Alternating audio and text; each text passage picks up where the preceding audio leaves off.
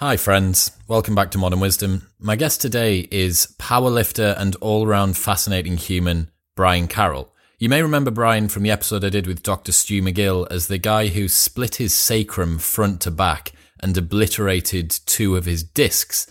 This left him unable to walk or live without pain, and over the course of a number of years he tried numerous different approaches to fix it, eventually settling on Dr. McGill himself, and now, after a long time rehabilitating his back, has come back to not only squat over 1,000 pounds again, but has his sights set on a 1,200 pound squat at 275 pound body weight, which will be the first man on the planet to ever lift it. So all of the heavyweights and stuff aside, today's conversation discusses the genesis of powerlifting, Brian's advice for strength lifters and other athletes out there, his thoughts on spine health, raw versus equipped powerlifting, advice for injured athletes, advice for people who are looking to begin powerlifting or their journey into strength sports, and everything else. Not only that, but you invited me out to Florida, so you may be seeing me getting wholly bitched by Brian Carroll within the next 12 months or so. It was an absolute pleasure having him on. Gentle giant indeed. Thank you very much, Mr. Brian Carroll.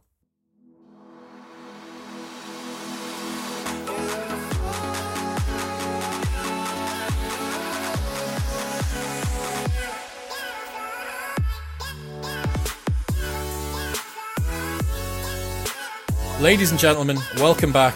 I am joined by, without a doubt, the strongest man that I have ever had on this podcast, Mr. Brian Carroll. Welcome to the show. Thank you for having me, Chris. I appreciate it. I'm looking forward to having a chat with you. Yeah, me too. Recently had mutual friend of ours, Dr. Stuart McGill, on the show, and he was singing your praises, and we also briefly discussed the work that you two did together, so I'm excited to hear the other side of that story as we get through today. Yes. It's been a very interesting journey the last 6 years that I've known Dr. McGill. And I met him in May of 2013, where I went to see him for a very complicated back injury that I had. The actual injury was basically, I had no disc at L4, L5, L5S1. It was flattened just the same at L5, or L4, L5, L5S1. Both the discs were gone. And I had a couple end plate fractures working down to the sacrum, where it was almost split in half. So I was in a bad spot where surgeons were wanting to do a spinal fusion on me. They were talking all this crazy stuff about how I'd never be out of pain. And Stu right away said that I can get you out of pain, but your lifting is done. You have absolutely no athleticism left in your back. And I'm telling you this as if you were my son, I would urge you to retire and never consider lifting heavy again. And I said, well, you just said that you could help get me out of pain.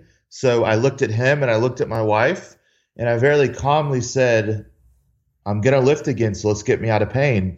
And he said, well, you know my thoughts on this. First things first, let's get you out of pain, and then we'll proceed. You come back in 6 months. We'll see where you are, and then who knows? Maybe you're right. Maybe we end up writing a book about it. And that was the first meeting that we had, May of 2013, and we wrote the book in 2017. And I held him to his feet to the fire when he said this about the book. And have you ever heard the phrase, fact is stranger than fiction? Mm-hmm, mm-hmm. It's super true, man. Some stories that I could tell you, you'd be like, how does that even happen? How do 2 men from totally different worlds, one in the lab clinic training center, one from in the hole in the wall powerlifting gym, how do they merge and write a book that helps people all over the world? So it's a pretty awesome story. I'm looking forward to getting into it today, and I'm sure that a lot of the listeners will be as well. So can you give us a little bit of a background to your powerlifting career, where you got yourself to in the build up to this, and some of your achievements? Yeah, so I did my first bench competition in 1999 when I was a senior in high school. We just actually had our 20-year reunion for high school this past weekend, so I'm feeling kind of old. I just turned 38. I just turned 38 last week, but I started when I was 17, and I actually got really serious about lifting when I was 16, when I was legally able to join the local gym. So from there, I just fell in love with lifting. I didn't party in high school. All I did was lift, eat well, and run, and I played baseball. So that was kind of my prerequisite to taking it to the next level. Once I graduated, I didn't know what the hell I wanted to do. So what I did is I kept working my sales job at Coca-Cola, and I just lifted. I lifted. I did some bodybuilding for a little bit. I kept competing in powerlifting. And then finally, the bug fully bit me in 2003, where I did my first full competition meet, which consists of the squat, the bench, the deadlift for total. So I did that. And I started training for that in early 2002. Then 2003, that was it, man. That's all I thought about for the next 15, 20 years. It was just, and it's still that way. But I've gotten a little bit more mature with my approach to lifting, my patience, because coming up, it didn't take long until I hit some big numbers. Within 3.5 years of my first full meet competition, I squatted 1,030 at 220, which broke the all-time world record, held by Chuck Vogelpohl of Westside Barbell. No one saw it coming, so here I am, a kid at 25 years old, break this world record. The next thing you know, I think I'm untouchable. I think I'm Superman. I ended up going up a couple weight classes, setting records there, 1185 squat at 275 in 2011. But that lift cost me. I had one time I had a number 2 total ever at 220, number 2 total at 242 multiple times, and a number 2 total all time at 275. But after a while, that cumulative trauma of abusing my body meet after meet after meet and not necessarily investing back into my body after each competition, I kind of became physically, in some ways mentally bankrupt, because I was pushing. And you see people, whether it be CrossFit, whether it be fighting, wrestling, powerlifting, Olympic lifting, bodybuilding, you have to have rest. You have to have downtime. And one of my good friends is arguably the best bodybuilder of all time, Dexter Jackson. He takes a lot of downtime every year. He just won the Tampa Pro, and he's actually in line to win the Olympia this year with Sean Roden pulling out. Kai Green's not competing. Phil Heath isn't competing. It's wide open. So do you know how old Dexter is? He's 49. He'll be 50 on Thanksgiving. That man is a beast. So, but I've learned from him, take time off, come off supplementation. Don't train so hard and give your body a rest so you become hungry once again to do it. And unfortunately, I didn't always have that approach, and my body got badly beaten up. How would you describe your training style in those years when you were getting yourself up towards 1,000 pounds and then moving from the 1,035 to like the 1145 squat and stuff like that? Yeah, so the 1185 is where I ended up. Yeah, like every pound counts over 1,100. Yeah, that's true. Yeah, you fought hard for them. It was whatever it took. Whatever it took, it did not matter. I trained whether I felt good or not. I didn't always listen to my body. Like I alluded to earlier, I thought I was Superman. I thought I could do everything do every and anything without any consequence. And after a while, everyone's human. We see it in every field. Eventually, you slow down, and Dexter slowed down some. He didn't win a pro show for 3 years, and this is his first pro win in a while. So we all slow down. So what we have to do is become more cerebral as we get older, as our lifting age and biological age are two different things. I know many people that just started lifting heavy at 40 years old, and they don't have the miles that I have on my body, even though they're older than me from a biological standpoint. Mm-hmm. So it was reckless. It was heavy. It was pushing at all costs. Now I've kind of developed a little better philosophy over the last 6 or 7 years, where I scale training back. I have programmed deloads where I take lightweight every few weeks. If I don't feel up to a lift one day, I'll ask myself, am I being a coward or am I being smart? And I'll weigh all my options. If something feels off and it starts to feel better, maybe I keep going. Or if it feels off, I shut it down and just help the other guys for that day. So I'm a lot more cerebral these days, and I have to credit Dr. McGill for a lot of that, because he helped me a great deal. Yeah, I can hear the narrative, the Stuart narrative seeping through in some of the words that you say. And I'm doing the same, right? I went to go and spend a day with Dr. McGill, very fortunately in Canada a couple of weeks ago. And I did my podcast with him, and we've been in touch a lot over email and stuff like that. And I find myself, drinking the Kool-Aid or singing from the same hymn sheet now as well, because it appears to be the right one. And I want to get onto the whole ethos behind your injury and your recovery and stuff like that. But there will be some big fan powerlifters out there who'll want to know what sort of split you were doing in the build up to your main meets, in the I guess the heyday of your comp prep and stuff like that. Can you take us through the typical sort of day and who was programming for you? What were you eating, et cetera, et cetera? Good. Okay. So it all depended on what weight class I was lifting at. I lifted at 220, 242, 275, and even 308. I bench pressed that is there. a large range. So it really depends on what weight class I was lifting at. After a while, I got really big for the 220 class, and so I had to go up to 242, and then that allowed me to eat a little bit more. So at the end of the day, it comes down to caloric consumption and your timing. Your timing is, to me, important. You need to eat enough, but not too much where you store body fat. So at times I've experimented. I've eaten too much. I've gotten fatter. But with powerlifting, it's tricky because it isn't about who looks good. It's about the person who's most functional and strong at that time. So just like the whole mobility, flexibility thing for powerlifting is you need enough, but not too much. It's the same thing with body fat. You don't want too much body fat to where you go up a weight class or you're unhealthy. But at the same time, when you start talking about lower than 12% body fat, your joints end up getting a little bit less supported. You have less fluid in them. Your core becomes smaller, which your trunk is the pillar of strength. That is the catalyst to big lifts. You unleash athleticism through a stiff proximal core, and it leads to distal mobility throughout the shoulders and hips. Now that is straight out of the Dr. McGill playbook. That is his voice. You even said it in a Canadian accent, I think, there for a little bit. Yes, I did. Hey, Stu's my man. So basically, right now, I'm still going to train for competition. Right now, I'm taking time off. And very fortunately, I just got my blood work back, and I am completely healthy in every way. My cholesterol, my kidneys, my liver, my heart, everything came back as good and really good on some things. My overall cardiac risk was like off the charts low. So that's a good thing after all this heavy lifting. Congratulations. Yeah, thank you. So I'm going to probably pick back up in 2020 for some competitions. There's still some numbers that I'd like to hit. I'd like to get that 1,200 pound squat in because 1185 is 1,200, but it's not quite 1,200 pounds. There's only been 10 men to ever squat 1,200 pounds ever. Wow. And they're all over 300 pounds. So you could potentially be the lightest man? Yes. Would you be trying to do that 285? I would probably try to do that 275. Yep. Oh, wow. Yep. 125 kilo.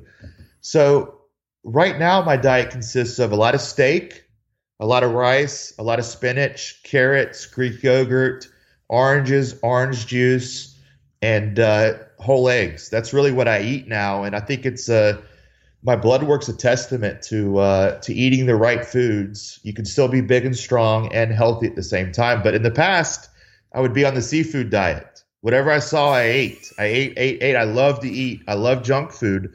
So that's something I've been working on as well, is just scaling back the junk food and not feeding my brain those happy feelings by eating, getting the serotonin or whatever it is it releases when you eat, a big piece of pie or a big piece of cake or a big bowl of ice cream.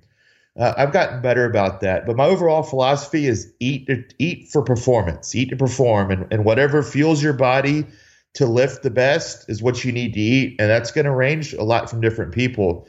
I think Stan Efferding's vertical diet is a great, great diet for the strength athlete. And hell, I've been following it. And my health is better than ever, too. I eat a lot of red meat. Cholesterol, HDL went up. LDL went down. Imagine that. Triglycerides right on. People are scared of red meat. And I don't really think that it's the poison that a lot of people think. Now, for some people, maybe they respond poorly to starchy carbs like rice and high-fat meat like red meat or ground beef. But for me, it works really well. So that's been I've always liked to eat a lot of steak, chicken, fish, shrimp, and then rice, pasta, oatmeal for my carbs. And then I've always liked spinach, squash, carrots, to get my macros in. And then I like to supplement with some vitamin D. I'll take some fiber to make sure everything's, nice and cleaned out, and fish oil. So other than that, man, that's really the basis of what I've used as my diet overall. And then if I feel myself leaning out too much, I'll add more calories. I'll add more carbs and fat. Usually the protein stays about the same. And then, depending on where my body weight is, it might be more carbs and fat or less carbs and fat. And I use the mirror to be that indicator for me. Not necessarily the scale, but I can't disregard the scale because I lift in a weight class. Mm-hmm. So there's a lot of variables there. Now, as far as my training split, What I've found works best for me, and it was corroborated by Stu's wisdom, is I like to squat and deadlift on day one. There's a couple reasons for that. It allows me a full week of recovery before I squat or deadlift again. So I don't have to worry about squatting Saturday and then deadlifting Wednesday, then having to turn around and squat again on Saturday. So that's been something I've done for the better part of the last 12 years or so, but it really hit home when Stu told me you need to give yourself at least 5 days in between loading. So day one is squat and deadlift with a little bit of assistance. Day two is off. Day three is bench press and bench press assistance. Day four is off, which is Tuesday. Wednesday is squat and deadlift assistance. So I'll do my hamstring work, my quad work, my upper back work, my mid back work, my bicep work. And then I take Thursday off after that day. And then Friday, I do a little bit of a pump workout where I just get some blood flowing. I'll do a little bit of sled dragging and cardio and carries, which I do at the end of each workout, but it's more of a focal point on Friday. And that kind of gets me ready and the blood flowing for Saturday morning when I squat and deadlift again. Interesting. 4 days a week. And that's that rotation. Yep. And then every 3 or 4 weeks, I take a lighter week on the main movement. So I might only work up to 50% of what I'm capable of that day. And that's why I think a sliding scale, something like RPE, the rate of perceived exertion or effort, however you want to put it, I think it's good because depending on what you have going on in your life, the weights are going to fluctuate. You can't always go off of percentages. What if you're on a honeymoon and you're in Jamaica and the weight room is not up to snuff? You're going to have to scale back the weights you use. If you're only going off percentages, it's going to lead to a lot of disappointment eventually. So what you do is you look at what you're capable of today, then work off of that max, what you feel like you have in the tank that day. So a lot of the time, every 3 or 4 weeks, I'll just work at like a 5 RPE or 50% of what I'm capable of that day and just do singles. So I reiterate those engrams of perfect form every single time. So it gives me not only a refresher for my brain, but a refresher for my body. And then I'm ready. I'm a little more motivated to get back under the bar with heavier weight the following weeks. And what I like to do is take a light week before you're absolutely crippled and forced to take a light week. Mm-hmm. Because then we know that overtraining can last up to a month for some people where they're overstimulated. They might get sick. They might not sleep well. They might have regression in their strength, achy, the flu. There's a lot of symptoms that come along with training too hard for too long. And I've been there multiple times. Everything feels like crap. You become depressed. Everything's heavy. So why not stay ahead of that wave before it crashes on you? Why not ride it like a surfer? Yeah. One of the things that you touched on earlier on that made me think something I know a lot of athletes that are listening will consider, which is how much of my, not unwillingness to train, but my concern about the session that I have in front of me or the difficulty that I'm finding in this session, how much of that is because my current makeup is not in a very optimal state. I've underslept. I'm not eating very well. I might be getting the onset of a bug. And how much of that is me being a pussy? How much of that do I need to push through? And that line is it's very difficult to define, right? And I'm going to guess that even more so in a sport like powerlifting, where spit and sawdust, guys like Louis Simmons, Westside Barber, get it done. Yeah. How do you make that judgment, and how do you swallow the ego? Whenever I figure it out, I'll do another podcast with you and I'll tell you. Because it's a constant battle to figure that out. And you know what? You can read all these textbooks. You can read my book, 10/20 Life. You can read Gift of Injury, Ultimate Back Fitness and Performance, so on and so forth, Back Mechanic. But until you understand the art of coaching and application, all that knowledge is crap. It's useless. So I say that to tell you it's about the art. It's the art of knowing your body and paying attention to indicators. Indicators meaning physical, mental, psychological, spiritual. Whatever you have going on, you've got to say, hey, is the juice worth the squeeze today? Am I close to a competition? Do I really need these lifts? Yes. Okay, let's push a little bit. Hey, I'm 12 weeks out from a meet. I don't need to go heavy today. I'm going to shut it down. Maybe I'll come back tomorrow and feel a little bit better. My girlfriend just broke up with me. I didn't sleep all night because the neighbors were fighting. I didn't eat good today because, my child was sick at school. So there's going to be a lot of things, and not everything is going to be optimal every single time. But with that said, I think preparation beforehand, having your food cooked in case you can't, run and cook your food or go home and get it, knowing places where you can get your food while you're out to eat, and always staying up to date on your sleep and not staying up all night every night, and, get on a schedule, because that's important. A lot of people seem to think that it needs to be regimented every single day. So that means getting in bed at 10 o'clock or 11 o'clock and sleep until 6 or 7 and doing that every single day, which will get your body in a nice rhythm there. But I've still yet to optimize my sleep. I like to stay up late, man. I like to read. I like to research. I like to see what's going on, man. And the thing about being up late is no one's going to bother you. No one's going to bother you. You do your research. I like to read, study, and that's a problem for recovery, though. Yeah, naturally, I'm a night owl as well. I recently read a blog post saying that people have a genetic predisposition to being early birds or night owls, and that's really quite difficult to flip around. Although I've worked as hard as I can to get myself onto the same daily cadence as everyone else. But I'm still bouncing off that limiter a little bit. Another thing that came to mind when you were talking about routine and routines there, blog post from Ryan Holiday, which I've discussed on the podcast before, which is where he says that you don't need a routine, you need a number of routines. And he talks about how he has his I'm away on a book tour routine when he's in a unoptimized hotel room and there's a blinking light over the far side and it's not quiet and it's this, that and the other. But he's realized I need an eye mask, I need earplugs, I need et cetera, et cetera. And you're saying the same. It's like, okay, what you have this particular day coming up, and over time, a little bit of experience will show you that you need to prepare better for this. I need to have my food prepped for the full day, not just for lunch. I need to make sure I've got water because I'm going to be driving a long journey or whatever it might be. All that sort of stuff. And I think that comes across with experience, right? Which is obviously what you've been able to tap into now.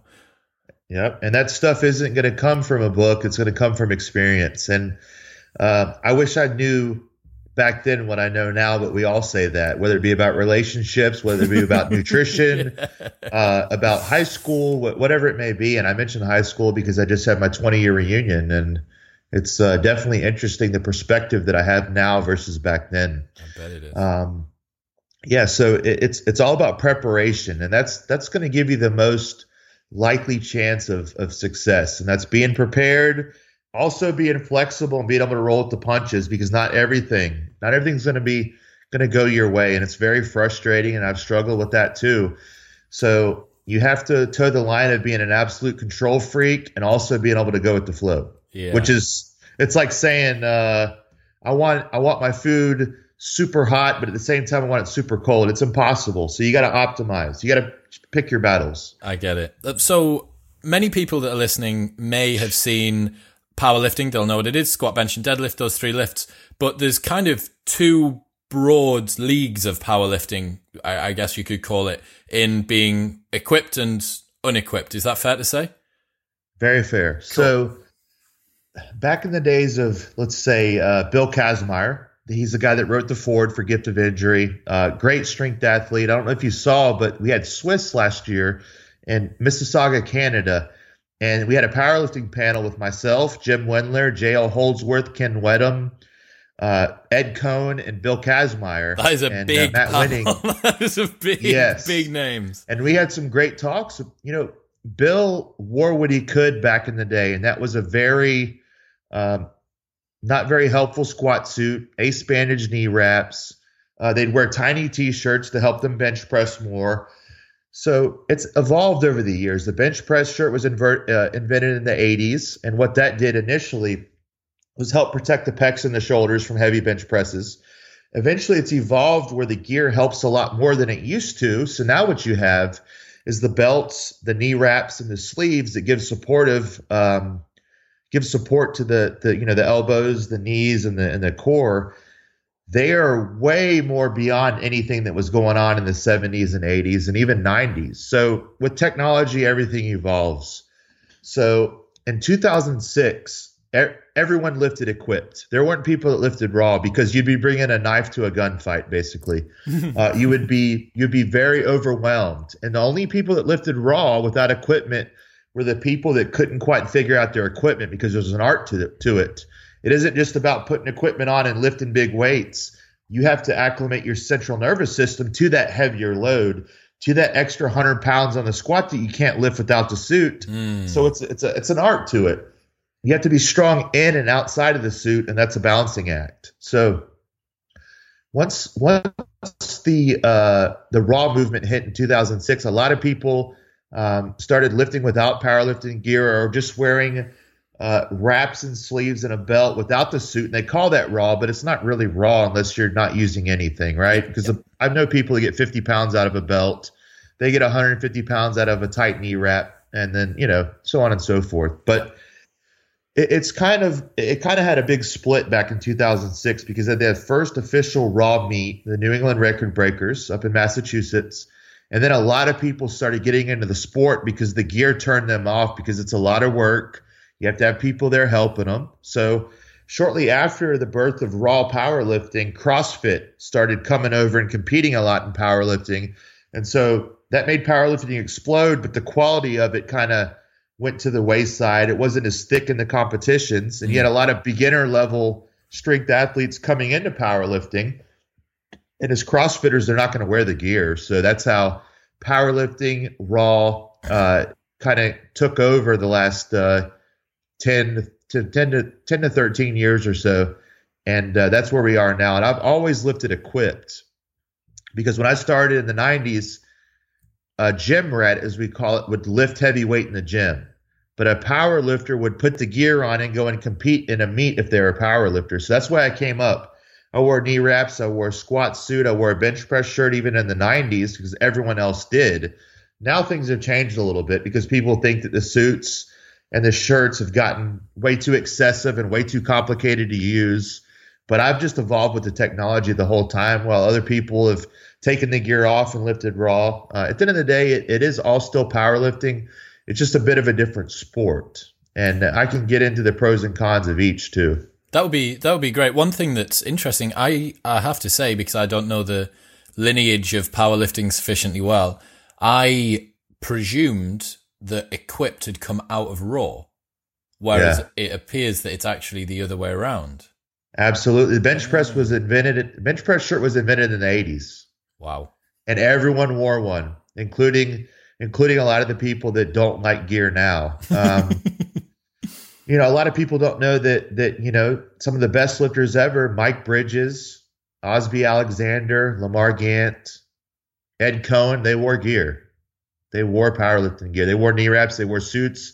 They wore shirts sometimes. So, so it's always been equipped.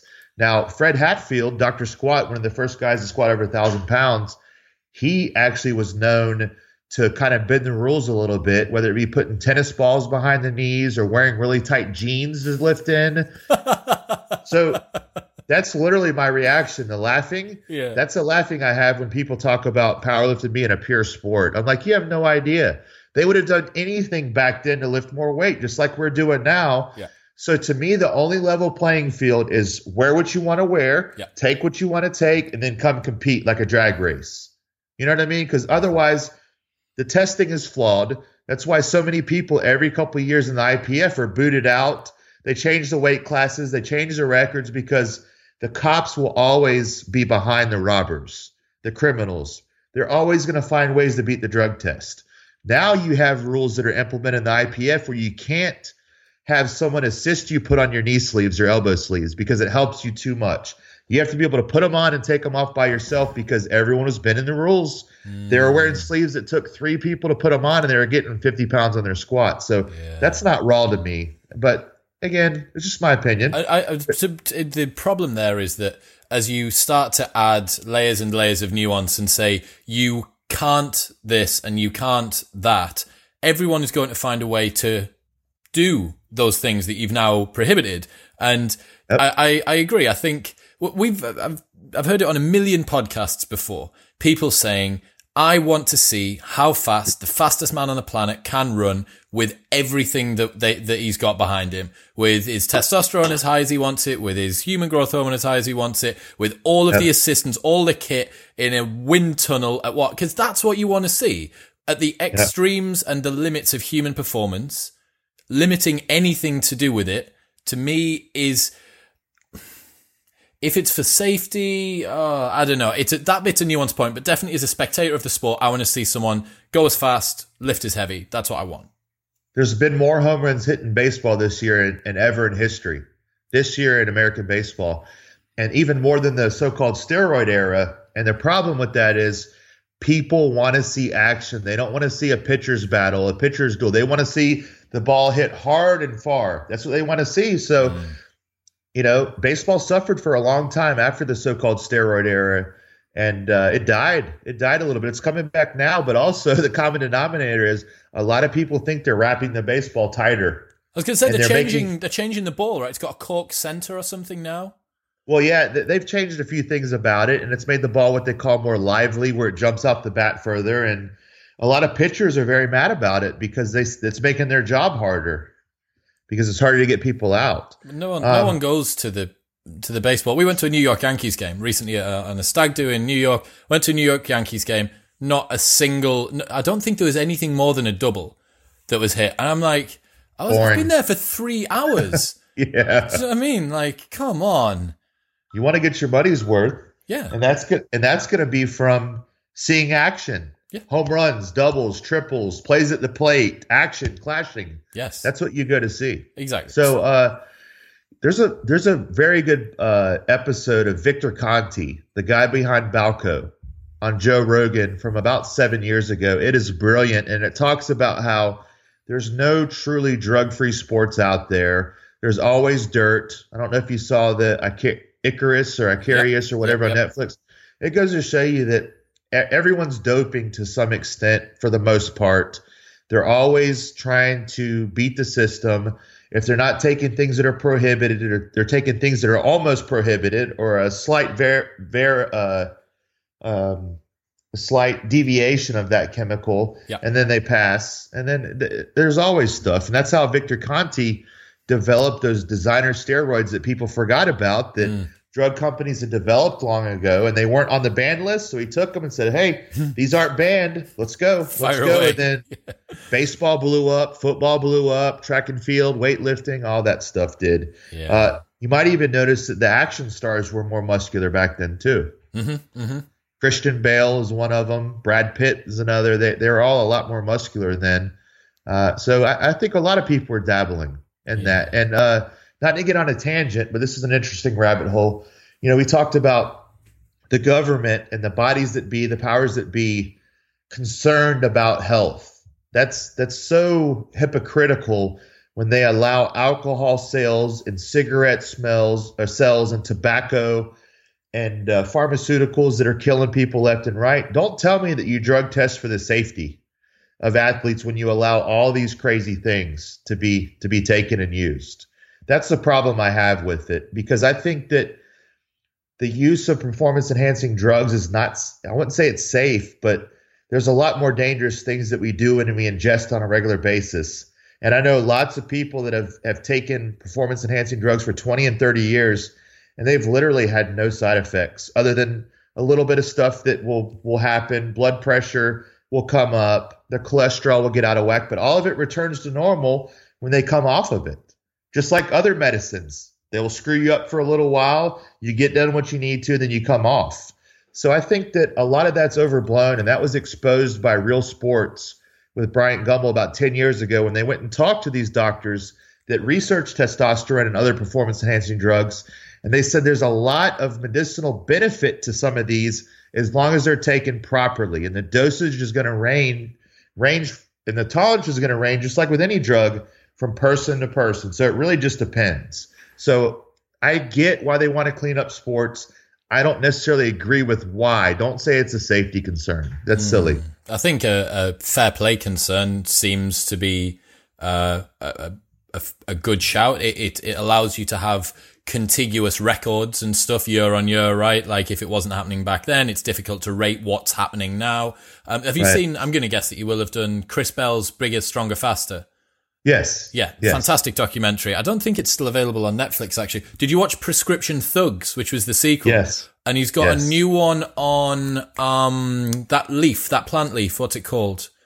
Kratom. Yeah, Kratom. Yes, he's got that coming out soon. Although it might not be out. Might be out. Anyway, yeah, Bigger, Stronger, Faster. He says on that, he has this particular quote where he says, they litigated testosterone and other performance-enhancing drugs to stop cheating in sport and stopped 99% of people taking it who weren't cheating in sport. Because it was the gym rat in the gym who wanted to get big arms, or someone who wanted to, there wasn't someone that was competing in a professional organization. So on that point, I think, I agree with what you say. So getting back to powerlifting itself and talking about what the kit consists of now. So we've spoken about kind of the heritage coming up. So you're going to go do a meet next week. What's in your kit bag and what are you putting on for what lift and why and what's it consist of? So for the squat, I wear squat briefs underneath. Squat briefs? Yeah, squat briefs. So they're like, they're knee length or a little bit shorter actually, and they support the hips. Okay. And so it helps a bit. Now, different people get different amounts out of each piece of gear and how much they fine tune it, how much they can utilize it, because you got to think when you start putting restrictive clothing on or restrictive apparel, it changes the groove if you let it. Mm-hmm. You have to keep it in the same groove. So if the bar is harder to bring down or the bar is harder to come down with on the squat, then that's another variable you have to control. You have to force yourself to get down. You have to stay tight. Your blood pressure's up higher. So I wear briefs under the squat suit. And I'm sponsored by Inzer Advanced Design, so I wear their Leviathan squat suit that's adjustable, and that allows me to, on any given day when I have it tuned in and locked in really nice, I can get another 200 pounds over my raw squat. But with that said, some people only get 50 pounds, but I've mastered it. I've mastered it to make my equipped squat, as we call it, the best possible. Without compromising anything else. I don't care about my raw squat when I'm training for the meet. That's the way I've trained for the last 20 years. All that matters is what you do in competition. And to me, that's the real sport of powerlifting. The variables there. Anyone can literally, someone that just started lifting weights in the gym can go and do a raw powerlifting meet. That doesn't take much skill. They may not lift very much weight, but it doesn't take any skill to squat 50 pounds, to bench 50 pounds, or just to deadlift 250, 125, whatever it may be. That takes no skill. Now you add in gear and equipment, there has to be a bit of pedigree and development of that skill and harnessing it. So it kind of eliminates a lot of people that should not be powerlifting from even trying it. So that's what I liked about it. With powerlifting being mainstream, there's pros and cons.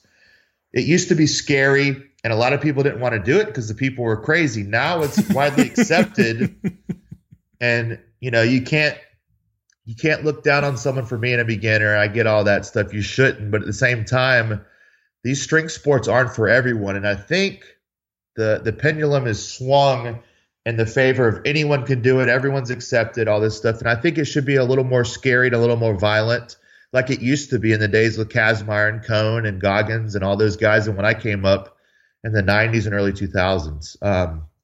So that's a little bit about the squat gear. And of course, I wear a heavy duty weightlifting belt to create that stiffness and that intra-abdominal pressure in the trunk. And it's an art to it, man. It's an art to be able to hold more weight than your body can actually lift. So you have to program and build your central nervous system so it doesn't just shut off when you pick that weight up on the squat. Because a lot of people's lights go out on a big bench press, a big squat. They go out because they have too much blood pressure. They get lightheaded and they go out, or they crumble because it's too much pressure. What does it feel like physically? Not mentally yet. What does it feel like physically to have all of those layers on? Is it just like being compressed down an awful lot? How does it feel to be in the squat suit? It's very uncomfortable, and a lot of people who've knocked it in the past haven't tried it. And An interesting tidbit is there's been a lot of lifters that left equipped lifting and went and did the raw and did really well. I've yet to see more than a couple lifters ever leave raw lifting and come to equipped and dominate. There's only been a couple people do that. Yeah. And that's what I mean by the skill. If you can squat well in a squat suit with all those variables, you damn sure can squat well without all those things. So I advise everyone to start off raw. Everyone to start off raw, get the form, create those engrams, and then from there, if you want to add equipment, then so be it. But build the base level of strength and have some technical proficiency before you even worry about that. Yeah. What does it feel like? Sometimes everything in your body hurts. The squat suit's very cumbersome. So that's why you have to stay calm. You have knee wraps on, you have a squat suit on, you have to shimmy under the bar, you have to get tight, you have to pick the weight up, and then you have to squat with pristine form with all those layers on. So it's very difficult. Another thing that people don't realize, it's hard to tell where you are depth-wise. So you might think that you're going super deep and you're still that much above parallel. So there's a lot of variables there that add some difficulty to it. Yeah. So that touches on a question that I wanted to ask, and I'm sure a lot of people are thinking, what do you do before a lift? And what is the inside of your head like before you're about to put 1,000 pounds on your back in a meet? It's really focused, and I go to a dark place in my head where I don't care about anything else.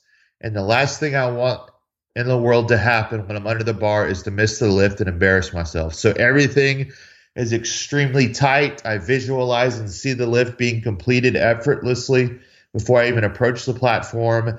I already see it happen. I see the crowd's reaction, and I strive for that feeling to happen before it even happens. So I get out there and I just go to my default mode. I tune everything out. I tune everyone out. I go and lift, and I fight for my life for a couple seconds, and I put it back down. Then I try to breathe and relax. So you turn it on, you turn it off. You turn it on, you turn it off. Kind of like a fighter, UFC fighter in between rounds. You got to chill. Breathe and relax, and then you turn it back on, and then you relax. So it's a dark place that I go to for sure. I love hearing about that. Listeners who heard the episode with Sonny Webster, Olympic weightlifter, he said something interesting, and I'm going to ask you the same. He said that he does the same. Before he steps up to the platform, he visualizes himself completing the lift. He gets asked the question often. I wondered the same for you. Do you visualize yourself doing it from the first person, or do you watch yourself doing it from behind the stage? Both. Okay, interesting. I watch myself from the crowd. Yep. I see myself from the crowd, how I'm going to look, how I look so sturdy. I'll look so sturdy and stiff on the squat that as soon as I pick it up, everyone in the crowd knows that I'm going to crush the weight. I see that happen. I go through the squat. I come up. I grind through it if I have to. And then I know I've already done a dry run in my head. I go out there and do it.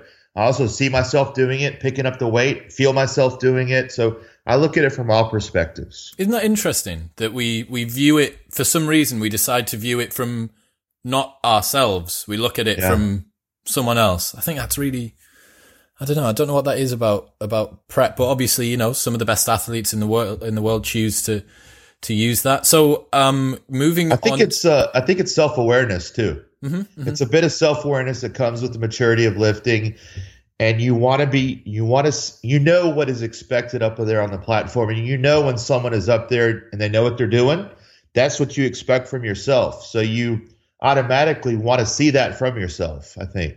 I don't know. That's a little weird, but it's that's good. What I think. It's good. Interesting. If you've got any ideas, or if you're someone listening who has any more information, feel free to get at me. So you mentioned that the 1,185 pound squat cost you. Yes. Can you tell us what and why? So I'd squatted 1130 just before that squat, and I wanted to go for the all-time world record of 1180. So I had to beat that by 5 pounds or 2 kilos. So I was feeling good.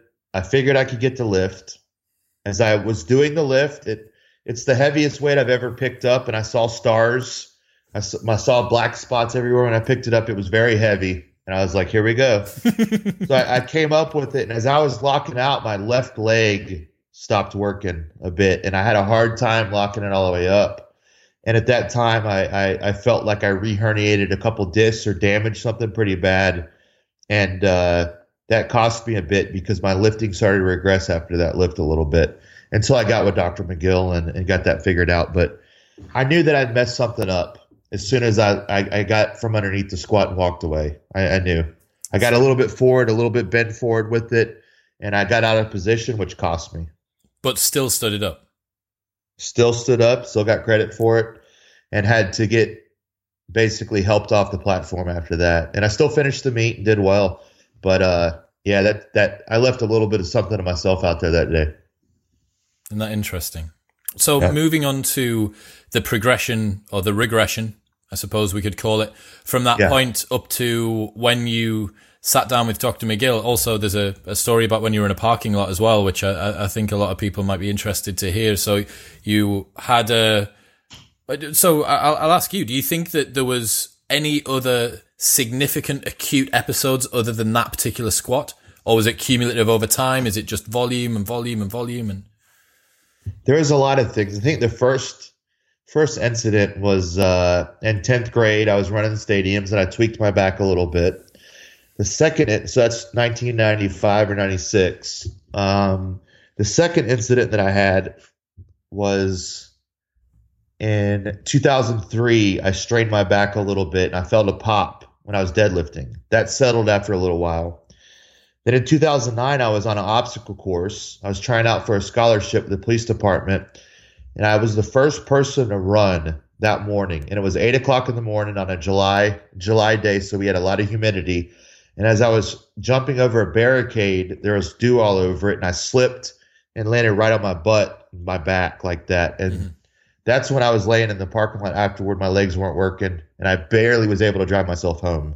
It took everything I had. But like any brilliant athlete like myself, I did my first 1,100 squat and 800 deadlift about 3 weeks after that. So that's just to kind of answer your question. I did a lot of stupid stuff, and I just kept pushing like I was Superman. And finally, in 2011, that big lift, it was another little thing that chipped away at it. And then in 2012, about 8 months after that 1185 squat, I was warming up. I was on pace to squat 1,200 at this meet. And when I was warming up, I felt my back go. I felt, man, a lot of burning sensation locally in my lumbar spine. And I had to very, very, very much battle through that meet. I ended up winning that one, but my back started regressing. So that was 12. And then 13, it got really bad. And that's when I finally gave up after seeing multiple neurosurgeons, multiple orthopedic surgeons. I'd gotten my shots. You know, people get these shots, these facet joint injections, nerve root blocks. The problem is if you're not removing the cause, they're totally useless because it's only a numbing sensation. So until you remove the cause of the pain and build more pain-free capacity, those epidurals are useless. So I went through that thinking they were just magically going to cure me. Then I went down the path of trying to get surgery, thinking that would just be, I'm going to go in and get surgery, and then everything's going to be great. And that's not the way it works. And thank God my client suggested I see Dr. McGill, and within a month I was there with him in his laboratory. It's crazy to think, so speaking to Dr. McGill and also having read Back Mechanic and a fair chunk of The Gift of Injury, your book with him as well, surgery appears to be a very, very rapid option. I think perhaps a little more so in America. In fact, I was with Dr. McGill when he took a phone call from a lady who said she'd had back pain for 8 days, had been to see a consultant, and the consultant had said, we need to get you in for surgery. And I'm thinking to myself, you've had back pain for 8 days. Like, that could be anything. You could have like a splinter in your back. Like you literally could have sat on a bit of wood. Right. So yeah, the route of surgery, Dr. McGill went through a number of the reasons why that's a bad idea in his estimation. I think the stat is now at 80% of back surgeries are back to the same baseline level of pain within 12 months. Yeah. I think that's around about right. Yeah. So you didn't go for that. You went to go see Dr. McGill and split sacrum front to back. L4, L5, and L5S1 are just obliterated, I think was the terminology that he used. Yes. And from there, what happened? Because you're used to doing deadlift and squat on a Monday and bench on a Wednesday and all this sort of stuff. And Dr. McGill does the thing where he pushes his mustache to one side and he looks at you like this, and then he gets his finger out and he points at you. And what does he say? He says that my spine hygiene is terrible. It's not of a top athlete. So I had to reprogram the way I moved. And that meant squatting. So everything I did when I'm sitting in a chair, I'm standing up, pushing my hips through. Then when I sit down, I'm not plopping, sitting down easily. So I had to get the hip hinge down the same way you push yourself off the toilet. I had to learn to lunge to tie my shoes. So for instance, it's here, put my foot up on a chair and then lean forward and lunge into it. And then the last thing is a golfer's pickup, where you basically stand on one leg and then reach down with a nice and flat back. All I was doing was bending flexion under load, further perpetuating my injury and picking the scab every day. So you have a lot of people, and I was included. I would do reverse hypers. I would do lumbar stretches, the silly stretches he calls them. I'd pull my knee to my chest. I'd bend down and touch my toes, which is not inherently bad, but it is bad for a power lifter, especially one with back pain. Now, if you're trying to be a gymnast, those stretches are probably going to help you, or maybe they might help you, right? But you've got to pick.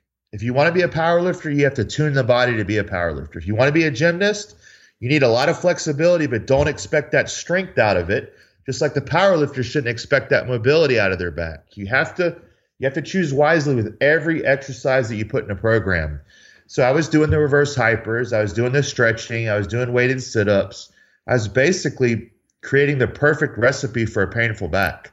So I know you'll be very surprised, Chris, but as soon as I removed the hammer that was always nailing my pain triggers, I felt a lot better within a couple of days, and my pain wound way down almost immediately. Can you take us from what was it at daily? Was it a 8 out of 10 or 7 out of 10? Yeah. Where'd it go to? It was an 8 within 24 hours, and even a couple hours in the lab, it went down to like a 3 of just me being conscientious of, okay, sitting up properly, not leaning forward, not bending. Within a couple hours, it felt a whole lot better. And within a couple of days, it was down to about a 2 or a 1. How did that feel after being in so much pain for so long? It was a huge relief. My wife couldn't believe it because she came along for the ride, and she said, "You haven't talked about your back hurting one time since you left Dr. McGill." And I said, "I know, it's crazy." And I like to share this information with people to know that they can get out of pain. The problem is they're too blind to see how simple it really is. They think that they have to take this medicine. They think that the back surgeons are the end-all be-all when they're designed to do one thing, and that's to cut on you. And like Dr. McGill says, and he probably explained to you, they're not likely to go in there and cut your only pain trigger out. A lot of time there's multiple pain triggers. There's no guarantee they're going to get that one, and likely they're going to open you up. They're going to destabilize your back. They might fuse it together, and then the above and below of the fusion is going to suffer after that. I've yet to meet more than a couple people that have ever had a less than one back surgery. There's always more that follow. There's always more because you know what? They don't remove the cause. Have you ever met someone who's been through back surgery and has come back to be athletically capable? Yes, I have met, but they had 3 surgeries. Yep. And they still are inhibited in certain ways because they're locked up. They have a spinal fusion, so they've had 3 fusions. And the first one didn't take. The second one ended up reversing itself, and the screws came loose. The third one took, but they have a lot of struggles and a lot of pain daily that come and go. Because you know what? When you cut through those nerves and you cut through that musculature, sometimes it's never the same again. The nerves might reattach somewhere else, and then you have weird pain randomly. So there's a lot that you're risking when you let someone open you up like that doesn't understand how the spine is supposed to work. It's not supposed to be a bending rod like that unless you're tuning it for it to be that. And the PTs just blindly prescribing stretching are really hurting a lot of people when they get them out of surgery or referred to PT to prevent surgery. They just further complicate it a lot of the time. Yeah. What's the quote from The Gift of Injury? Do not cut open that which God designed to stay closed. Yes, yeah. That is what a anesthesiologist surgeon told me, because I was wanting to get back surgery, and he said, you know what, avoid back surgery, avoid it at all costs, because I have colleagues that do it and they are not successful, and it's going to further complicate everything. And that's when he used that line, keep it closed. And I actually, this weekend, I saw a couple of people I hadn't seen in a while. Both of them worked for a back surgeon. I'm sorry, they worked for a medical device company that works alongside surgeons for spinal fusions. And he said, dude, you do not want these surgeons. They mess them up all the time. And my friends they work alongside the surgeons to ensure that the tools they're using, that they sell them, are being utilized properly. He said, man, these surgeons mess up all the time. You do not want to ever get a back surgery. And little do they know, I already knew all that. Yeah, you don't. I've spoken to patient zero, Dr. Stuart McGill himself. He knows all of this stuff. So moving forward from, you've had your consultation, you're now at least a little bit less pain-free, but you're not able to get under a bar without pain, I'm going to guess, and start squatting. So what was the next few months, the next year like after that consultation with Dr. McGill? So it was all about discipline. It was desensitizing and removing the cause. So it was a lot of the McGill Big Three and a lot of walking for a couple of months. And then eventually, when the pain was totally gone, I called him up and he said, well, you're pain free. That was my job. Now it's your job to get back to the platform. So I took that on and I learned a lot. And thankfully, because of me learning how to progress from stage one of removing the cause to building pain-free capacity and so on and so forth, I become pretty well versed in helping other people progress. They need to read Back Mechanic and Gift of Injury to find their pain triggers and to remove them. Once they remove them, I can show them how to implement the exercises to build them back. And I do that with a lot of people. I'm actually a McGill provider now for Florida as a clinician. Yeah. So I see a lot of people here in Florida for their pain. And again, the prerequisite is reading Back Mechanic and Gift of Injury. That way I'm covered. They need to diagnose themselves. They need to remove the cause. Then I can help them train as a trainer getting back to sport and whatever that may be. So for me, it was a lot of McGill 3, a lot of carries, a lot of walking, and just perfect spine hygiene, whether it be sleeping, moving, working, traveling every single day. And what this did was put dollars in my bank account. I was investing. I'm hearing the McGill accent just pouring out here. It's fantastic. So I put deposits in the bank account. So so I saw them in May. So when November rolled around, I had enough to start withdrawing. So I put it in outside of the gym so I could pull it out inside of the gym. And so once I progressed from the carries and such, I had it in goblet squats. I had it in elevated deadlifts and rack pulls. Then eventually, by November, I was getting back to the competition lifts. And then I think by January, I squatted over 1,000 pounds again, pain-free. And I still had a couple roads to cross and hurdles to jump over as I went to compete in March. So that was 10 months after seeing McGill. I was just flat out too big. I'd gotten too big, too heavy. And at the meet, I was actually winning it. And going into the deadlift, my back got grumpy on me. And so I pulled out of the meet. I didn't finish. That was a blow to my ego because the whole year after that, I'd been working on getting back, getting pain-free, Excuse me. A lot of people had seen my progress, right? And it was disappointing to me that I wasn't able to finish. So Stu and I devised a plan where I would drop some body weight and I would build more capacity by squatting, benching, and deadlifting all in the same day that would simulate the meet. So you got to get into a little bit of extension when you're squatting, a little bit of flexion sometimes, just a little bit, and then a lot of extension on the bench, and then a little bit of flexion and extension on the deadlift. So I was able to build more tolerance and more athleticism slowly. And then if I felt like I was pushing too hard, I'd back off. So I was really in tune with my body by then. And then within the next few months, I had a personal record at a lighter weight class better than injury, pre-injury. And then I won the Arnold 2 more times after that with better lifts post-injury than I did pre-injury.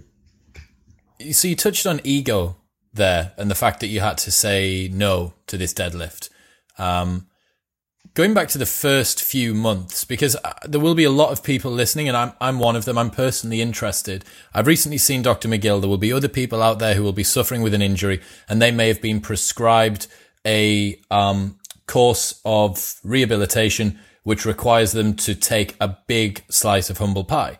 And they're going to have to swallow an awful lot of ego. So for you, one of the strongest men on the planet, how did it feel? Did you have any trouble with that, or was your goal to become pain-free? Did you see this as a part of your journey, or were there some questions in there where you began to get frustrated and stuff like that when you were doing bird dog for 10 minutes a day and side plank for 10 minutes a day, etc., etc.? It was a blow to my ego, but I looked at it this way: nothing was more devastating to me than losing my athleticism. So after trying to do it my way, researching on my own, thinking I knew everything, getting the shots, getting the consults, I caved. And when I talked with Dr. McGill, I was a little skeptical about what he had to say.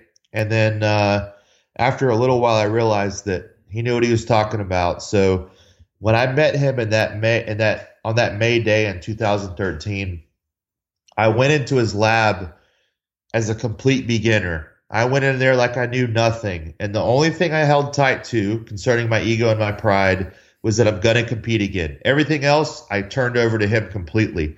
Now, I've met a lot of athletes that are world-class, world record holders, you name it, that are done now because they couldn't step away from the barbell or step away from the track or the octagon and get pain-free. Now, I've met a lot of people that say they can't do it for a variety of reasons. And what I say to that is biology is very binary. It doesn't care about your mental state. It doesn't care about what you have going on, your bills. Either you're giving yourself enough stimulus to build and be better, or you're tearing your body down. And so if you can't stop lifting for the sake of your mental health or your wallet, then I wouldn't expect to get out of pain.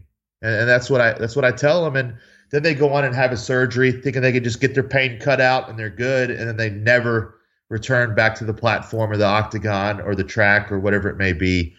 So it's very hard for a lot of people because there's a lot of stress going on right now throughout the world with the climate, social media. Everyone's wound up and fighting. And so they use exercise for an outlet to de-stress. Mm-hmm. And when you take that away from them, they freak out. Well, you can still walk. You can still do your core work, but you're going to have to take time away from going out there and drilling the barbell every day. So it was hard, but once I got going, because I caught some stuff from friends when I wasn't lifting, and I would still go to the gym every day, but I'd be doing my McGill 3 and my carries and all that stuff. So I didn't care. And the way I looked at it was this: I'd beaten just about everyone in the past, and I was doing what I needed to do to get back there once again, and I'd get the last laugh. What a fantastic philosophy. What a fantastic philosophy. I mean, when you are one of the strongest men on the planet, that's the sort of thing that you can say. But I hope that has reframed for a lot of people that might be listening just the sort of sacrifices that you do need to make. I've certainly, having seen Dr. McGill, and I sent him a couple of emails afterwards just asking for some clarity on some of the prescriptions that he'd given me moving forward. One of these questions asked something which I shouldn't have asked, which was, can I go to failure on any of these slash do you have an RPE or reps and sets like suggestion? Because that's the language that I talk in. That's all I've known. I've known, well, how hard should I go on? And it was TRX ring rows, push-ups, front rack kettlebell carry, and single leg knee raise. How hard should I go? Can I go to failure? And I just got this email back, and I was like, oh no. What did he say? He was just like, he shouted at me. It was shouting. There wasn't any capital letters, but it was in quite big text. And it was just, Chris, you are talking like a bodybuilder. This is not the route to get pain free. You need to be focusing on movement quality first and foremost. I have had athletes who have done nothing but XXX for 6 months to 1 year to 2 years before they move on to anything, etc., etc., etc. And I was just, truth. I'm like, okay. Yeah. So I have a lot of athletes that I work with through online coaching, and I get them to read Back Mechanic, get them to read Gift of Injury and Ultimate Back. And then once they get pain-free, I progress them, but sometimes they relapse. And that might be because of new stress in their life. Mm-hmm. They may have gained some weight. They may have lost some weight. There's a lot of things that change. You know, our body's ever evolving and adapting. So sometimes they're on a very light regimen for a year, and they think that 10 weeks of working with me is going to cure everything. And I'm thinking, man, some flare-ups can last 3 months or longer. You know what I mean? If the nerve's really pissed off. So it takes time, and there's no magical wand. There's no magic bullet. It's all about removing the cause and giving your body time to let biology do its thing. And you can't contradict it with things that are not cohesive. And that's a big thing that I think a lot of people miss. Concerning your question about RPE, in my experience, what's so funny? Just the fact that I asked that question to him. Just when I think back to the email, I think about how in trouble I was. Don't worry, I get corrected all the time too. Don't worry about it. Okay, I'm still learning. So yeah, don't feel bad about that. I sometimes I'll send something to him and like, that was stupid. Why did I even say that? I knew the answer to that. Yeah, that's you can't take yourself too seriously. You're gonna mess up, right? Especially to the Godfather, right? Mm-hmm. So in my experience with my athletes and my lifting, the lion's share of your gains are going to be made between 70% or a 7 RPE with 3 reps left in the tank. So about 85% or an 8.5 RPE with 1 to 2 reps left in the tank. Because when you go to failure, a lot of things happen. Number one, you're not happy about it. You know, if you're going for a max rep set and you want 5 reps with 200 kilos and you only get 4 and you fail and miss on the 5th one, that kind of crushes your day. It ruins your day a little bit. So pick your times when you push and go after numbers. Other times you want to train and not test. Training and testing are way different things. When you go to failure, you're testing. You're going to the absolute limit of your body to find out where you are. Too much testing is problematic. So again, 70 to 85% of your max on a given day is the sweet spot. You can get a lot of volume in there. You're not going to be missing anything. And then you know, you can pick your days where you go 100%. But it's got to be few and far between. I understand. One question I've been thinking, actually, do you guys ever do walkouts? Like very, very heavy walkouts? Yes. So we'll do heavy pickups, heavy walkouts. We'll do overload sets. So one good thing about powerlifting is Louis Simmons specifically, he's really changed the game for strength training in the National Football League here with American football, with the baseball players, with college football. Powerlifters have shown that barbell use and implementation is not just going to take away your athleticism. You know what I mean? You need to, you know, assess the demands for the sport, but at the same time, weightlifting isn't just this dangerous thing when it's done right. So it's pretty cool to see a lot of the things that we do in powerlifting have carried over to all the sports. You know, Louis Simmons has done a great job with that.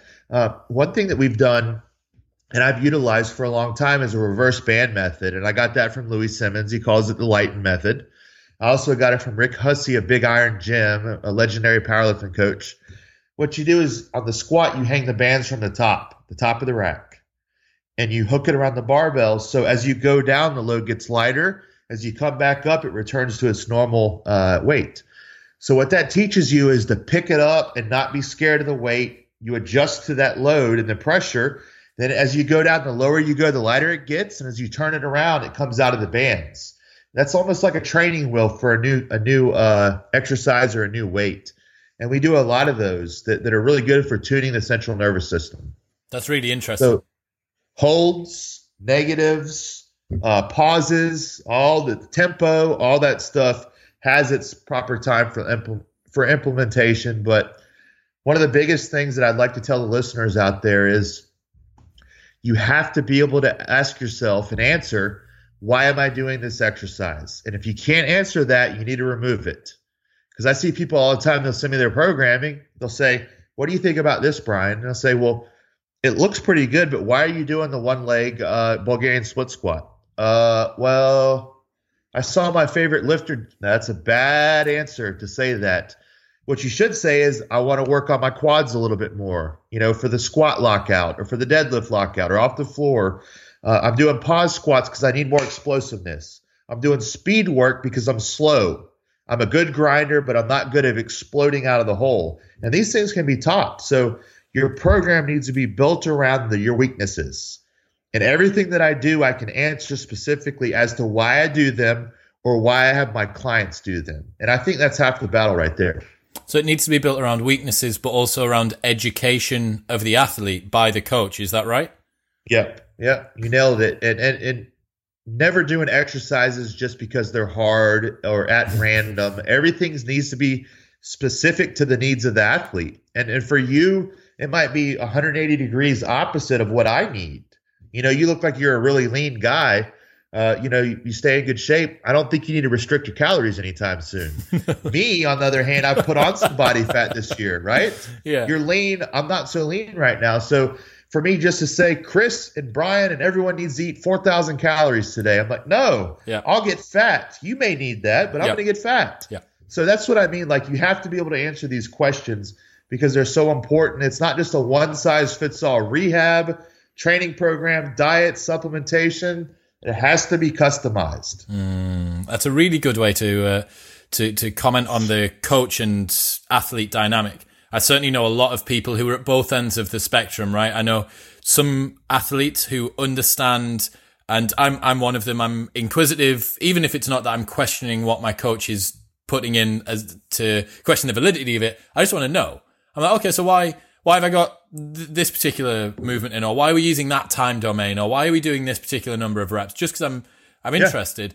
But I also know people on the other end of the spectrum who just want the prescription that's put in front of them and they just want to go through with it. So I guess again, for the coaches that I'm sure will be listening out there, that's something that you're going to need to take on as well, right? You're going to need to think, what's the particular absorption rate of mental space for my client, and how much info can I give them to get them educated?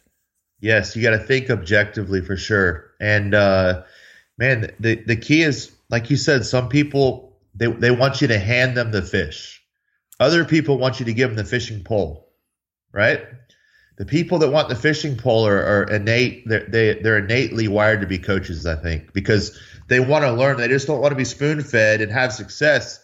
They want to be able to replicate that success, in my experience. So the people that are asking questions, those are going to be the future leaders and not just the followers. Fantastic. Brian, I will be linking Back Mechanic, Gift of Injury. Is there anything else? If anyone's interested, wants to find out some more info, where would you send them? They should go to powerrackstrength.com. That's where we have all those books that you named. We also sell them on Amazon, backfitpro.com, kabukistrength.com. So we have a bunch of different outlets where you can get those books. I personally, from powerrackstrength.com, ship worldwide to anyone wants those. But for a lot of content that goes above and beyond the books that we've talked about, my website, Power Rack Strength, has a lot of articles that I've written over the last 5 or 6 years that are there, and they're free. So all of that, along with my training philosophy, is called 10/20 Life, and that's the book that I sell concerning my strength training philosophy. And there's bits of it in Gift of Injury, a lot of it actually. But the strength manual itself, without the rehab and without my story, is 10/20 Life. But I'm on social media, Brian Carroll 81 on Instagram and Facebook. And man, I really enjoyed this conversation. I say conversation because it's what it felt like and not just a podcast. So I really enjoyed talking to you. I'm located in Jacksonville, Florida. Anytime you want to come over, or if you're in the States, come. I've got a full training center here in my garage where my wife's let me deck it out. I got 2 monolifts, a deadlift platform, 2 competition benches, a rack, a belt squat, a lifting platform that's competition grade, kettlebells to 50 kilos, and dumbbells up to 80 kilos. So do you ever leave the house? I wouldn't leave the house. If I had that, I wouldn't ever leave the house. I need to leave the house every once in a while. I get food, but I get the food shipped here too. But I want to thank you for coming on. I want to thank Dr. McGill for everything, my sponsor, Enzor Advanced Designs, and Jack's Nutrition. I appreciate all the help that I've gotten. And I can say that the last 6 years of having the chance to meet Dr. McGill It's really helped my ego. It's helped my pride. It's helped me to be more grateful and thankful for my athleticism. And I wish I'd have known this in my 20s so I could have embraced it a little bit more. But I'm in a good place now, so I'm grateful for everything that's happened. I'm so happy for you, man. It's really lovely to hear that story of redemption. I'm going to be following this journey to a 1,200 pound squat, and I'm sure a lot of the listeners will be. You'll have gained a lot of new fans today. You're incredibly gracious, and I think for such a terrifying man on a lifting platform, you're incredibly humble and easy to talk to off it. So thank you so much for coming on. Everything that Brian has mentioned today will be linked in the show notes below. As always, make sure that you get at him. If there's any questions you've got, you know where to find me, at ChrisWillX on all social media. Like, share, subscribe, do all that good stuff. But for now, Brian, thank you so much, man. Thank you. It's been a pleasure.